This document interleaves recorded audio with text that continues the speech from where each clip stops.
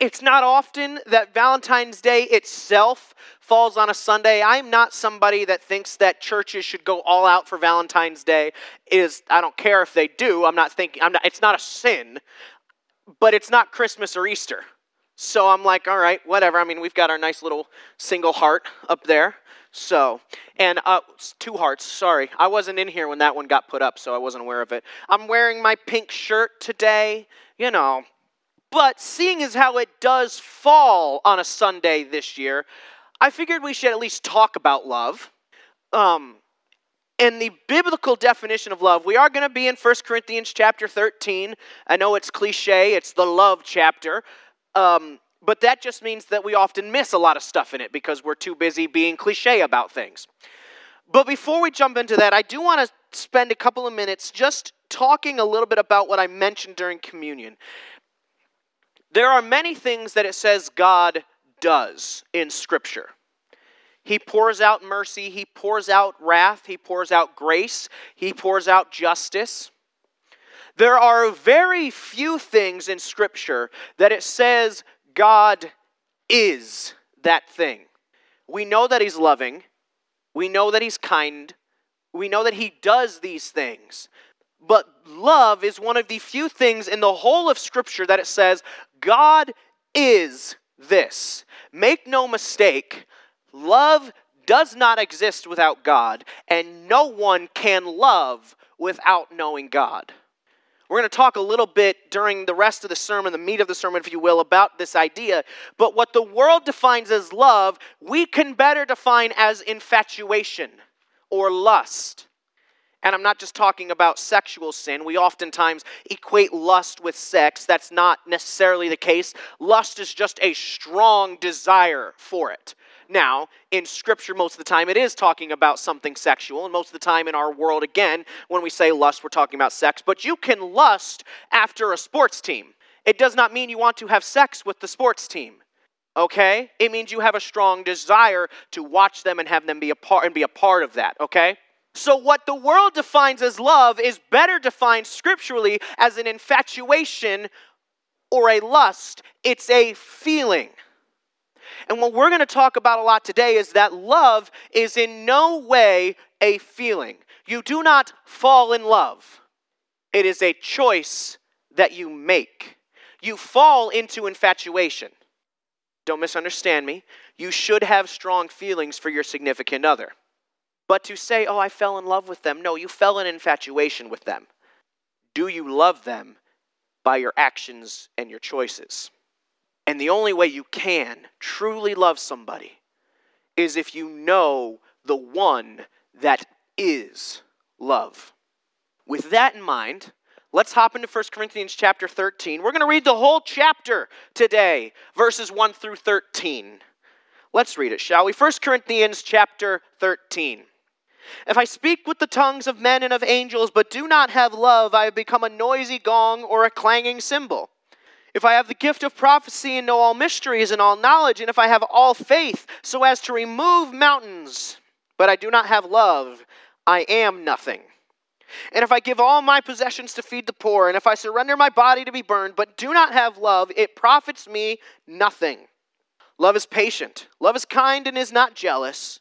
Love does not brag and is not arrogant, does not act unbecomingly. It does not seek its own, is not provoked, does not take into account a wrong suffered, does not rejoice in unrighteousness, but rejoices with the truth, bears all things, believes all things, hopes all things, endures all things. Love never fails. But if there are gifts of prophecy, they will be done away. If there are tongues, they will cease. If there is knowledge, it will be done away. For we know in part and we prophesy in part, but when the perfect comes, the partial will be done away. When I was a child, I used to speak like a child, think like a child, reason like a child. When I became a man, I did away with childish things. For now we see in a mirror dimly, but then face to face. Now I know in part, but then I will know fully, just as I have been fully known. But now faith, hope, and love abide, these three, but the greatest of these is love. Let's dive into it. Number 1 on your note sheets there, deeds without love. Deeds without love. Before we talk about these verses, I do want to talk just for a minute about the context of where we're at. Paul has just finished chapter 12, in which he talks a lot about the spiritual gifts. One of the big issues with the church in Corinth was understanding spiritual gifts and this jealousy that went about spiritual gifts. Corinth had this idea that the sign gifts, the flashy gifts, those of tongues and healings and miracles, were the best gifts because they were the most out there, right? And Paul says in the endings of verse 12, no, actually the greater gifts are the gifts of like teaching and knowledge and wisdom and prophecy. The gifts that are used to edify the church, they're all used to edify the church, but in a more direct way. And he says, seek ye the greater gifts. Or in verse 31, but earnestly desire the greater gifts. So he does not deny there are gifts that are greater than others. But he talks about in that chapter, you've got it flipped about what is greater. But then in the second half of verse 31, he says, and I will show you a more excellent way. What Paul is saying here throughout the rest of this chapter in 13 is this. It does not matter what you can do. It does not matter what you have. If you are not loving, you're nothing. Love is far more important than any spiritual gift, than any resource, than any talent, than anything. Love is the most important thing. And that's the context that we find this in. And that's why he begins in chapter 13 by saying, if I speak with the tongues of men and of angels, if I speak in tongues, but do not have love, I become a noisy gong or a clanging cymbal. What comes out of your mouth needs to be filtered through love. Many of us, and I'm not just calling you out, I stand here as well. Many of us don't have the best of filters. Or the filter that we do have is so old that everything just kind of goes through it. The holes are now this big in it. So it doesn't matter. It just comes out. What Paul says is, replace that filter with the filter of love. If it is not loving, don't say it. I don't care how true it might be. And if you are not loving when you say it, don't say it. I don't care how true it might be.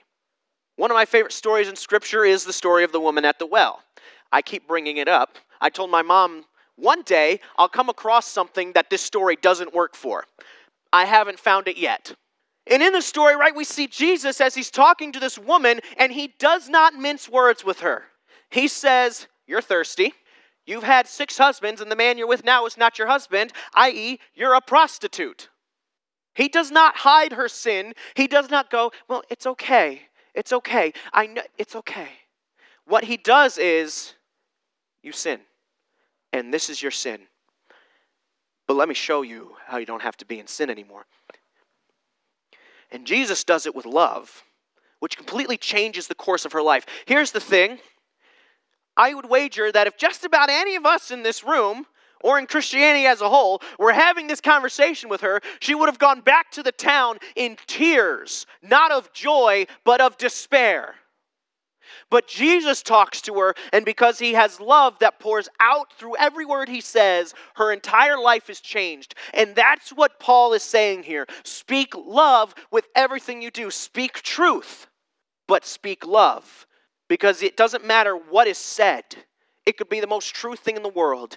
If you don't have love behind it, it's just like a gong or a clanging cymbal. It's just noise. And it's an annoying noise. And then he continues on in verse 2. If I have the gifts of prophecy and know all mysteries and all knowledge, and I have all faith so as to remove mountains. Man, that sounds great, doesn't it? But do not have love, I am nothing. Use your spiritual gifts with love. I've taken a myriad of different spiritual gift tests in my life. They've all come back generally the same. I have a good understanding of where my spiritual gifting lies. I've always been a prophet. I can't see the future. That's not what prophet means. What was the role of a prophet in Scripture? They went and said the hard things to people that didn't want to hear it. That's the role of a prophet. It's different than a teacher. I've never been a teacher. That's not my spiritual gifting. Now, it doesn't mean I can't teach. But some people are just gifted at teaching. That was never my strong suit. I also have wisdom. Wisdom means you're better at discerning Scripture. You're better at discerning the will of God. Not perfect.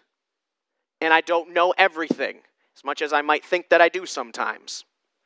And then my third one, which was always surprising to me that it came up this way, was exhortation. I'm a good encourager. I don't encourage people, but it's part of leadership to push people on to new and better things. I know where my spiritual giftings lie, but here's the thing.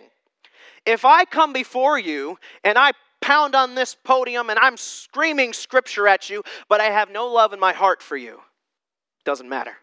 And if I read this entire book and I discerned everything that was the will of God from it, but I don't love the people that I'm around, it doesn't matter. And I could spew encouragement out of my mouth to people, but if I don't actually love them, then they're not encouraged. Use your gifts with love, because without love, your gifts are useless. I don't care which one it is. It's useless without love.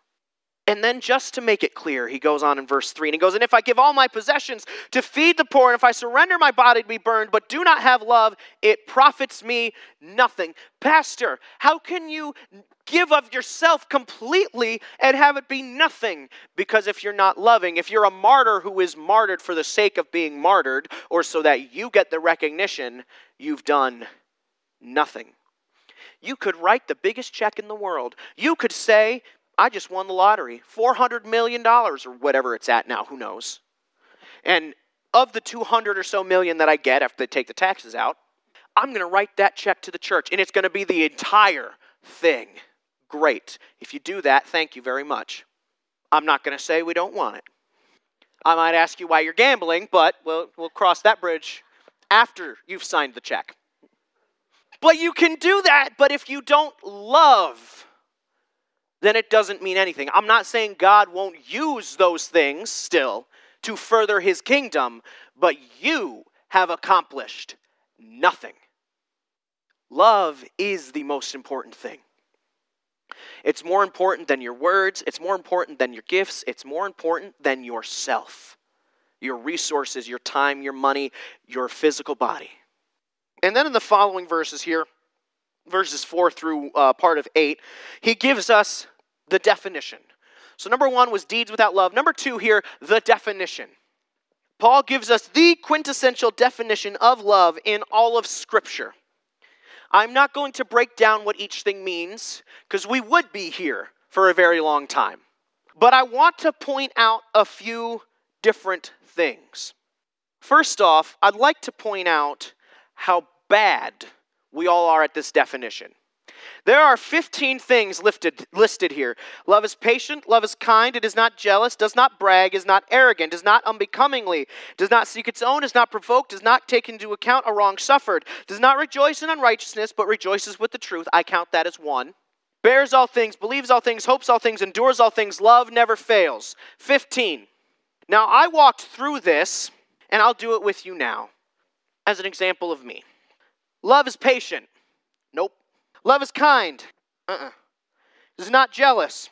Nope. Does not brag. We still haven't got one. Is not arrogant. Nope. So verse 4, we're out. Does not act unbecomingly. I think I do that.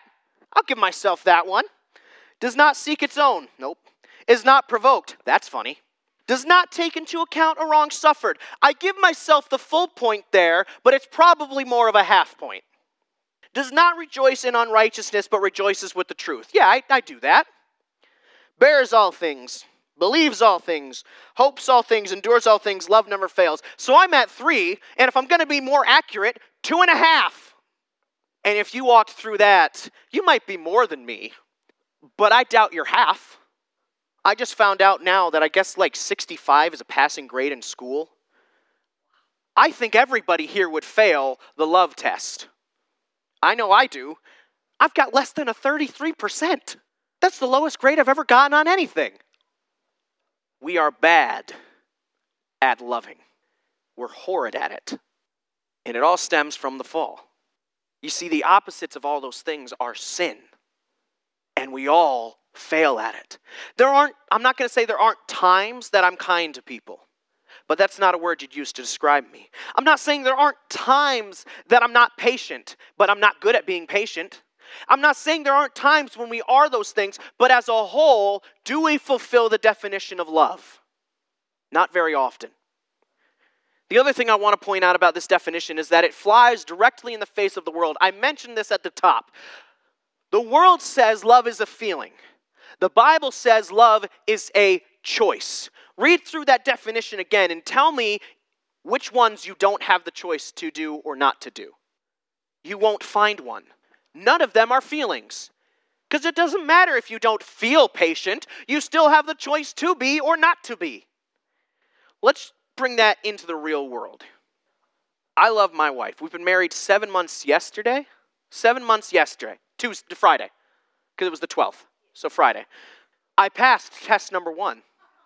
I love my wife to death. I have very strong feelings of affection towards my wife. I think she does towards me. But still, there are moments where I go, dear God, I can't stand this woman right now. And I know for a fact there are times when she can't stand me. And I know that because I look at her and I go, I'm sorry I'm being annoying. And she goes, it's okay. There are times when the feelings aren't all lovey-dovey and, oh my gosh, you're so nice, you're so great, I love you. Most of you that are married, all of you that are married in here have been married far longer than I have, so I know you recognize that fact. But that doesn't change the fact that I still love her because it's a choice that I make to love her or not to.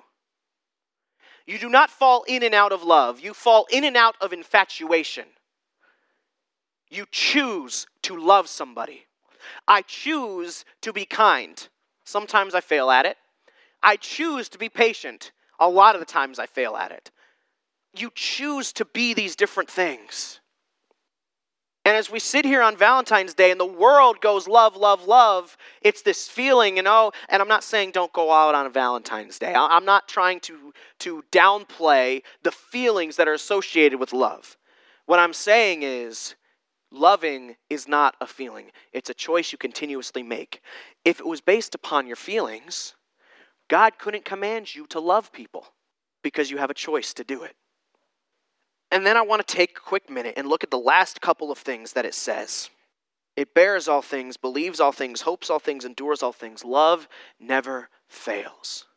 Love is the single most enduring thing in all of creation.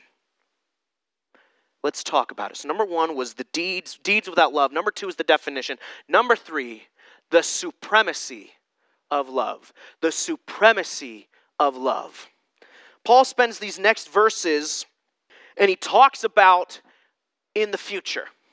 And he says, listen, eventually prophecy will go away. Tongues, they'll cease. Knowledge, it will be done away with. I think knowledge has been done away with for a long time, but whatever. Not the spiritual gift of knowledge, which is what it's talking about here. This verse is often used by people who are proponents of tongues not being in use anymore to say, look, see, the Bible, it says they'll cease. And my response always is, okay, did prophecy cease? Did knowledge cease? Because in this verse it says they all cease at the same time. So if one ceased, they all did. Now, I'm not saying whether or not it ceased or not. That's not today's sermon. I am saying, though, that what Paul is getting at here is, listen, eventually you will have no need for prophets that come and speak hard truths because there won't be people that are breaking them. Eventually you won't need people that speak in tongues, whether it be a heavenly language or another earthly language, right? However you believe the gifting of tongues works, because we'll all be speaking the same language. And eventually you won't need knowledge of the scriptures because the scriptures will be standing before you. And then we jump down to verse 13 and he says, faith, hope, and love abide these 3. These are the 3 most important things. But the greatest of these is love. Why? Because hope and faith are no longer needed when the partial is done away and we see in full. You don't need hope and faith in Christ when he's standing before you. You'll still have love though. You see, if I am hoping for pizza, I don't have it in front of me yet. If I have a slice of pizza in my hand and I'm eating it, I don't have hope that I'm going to have pizza anymore. My hope has been realized. And it's the same thing with Christ. Right now, I have hope that I'll see him one day. I have faith that I will see him one day based upon his love for me and what he did. One day when I do see him, I won't hope. I won't need faith. Faith is the assurance of things hoped for, the belief in things unseen. We read that in Hebrews. If we can see it, you don't need faith anymore, but you will still have love. Love endures throughout eternity. And so Paul says, if you have to choose something, choose to love. Choose to love people. Choose to love the messy people. Choose to love the clean people. Choose to love the people that put on the facade that they're all put together. And choose to love the people that don't give a rip what you think about them. Choose to love. You notice nowhere in here does it say that it's easy to do.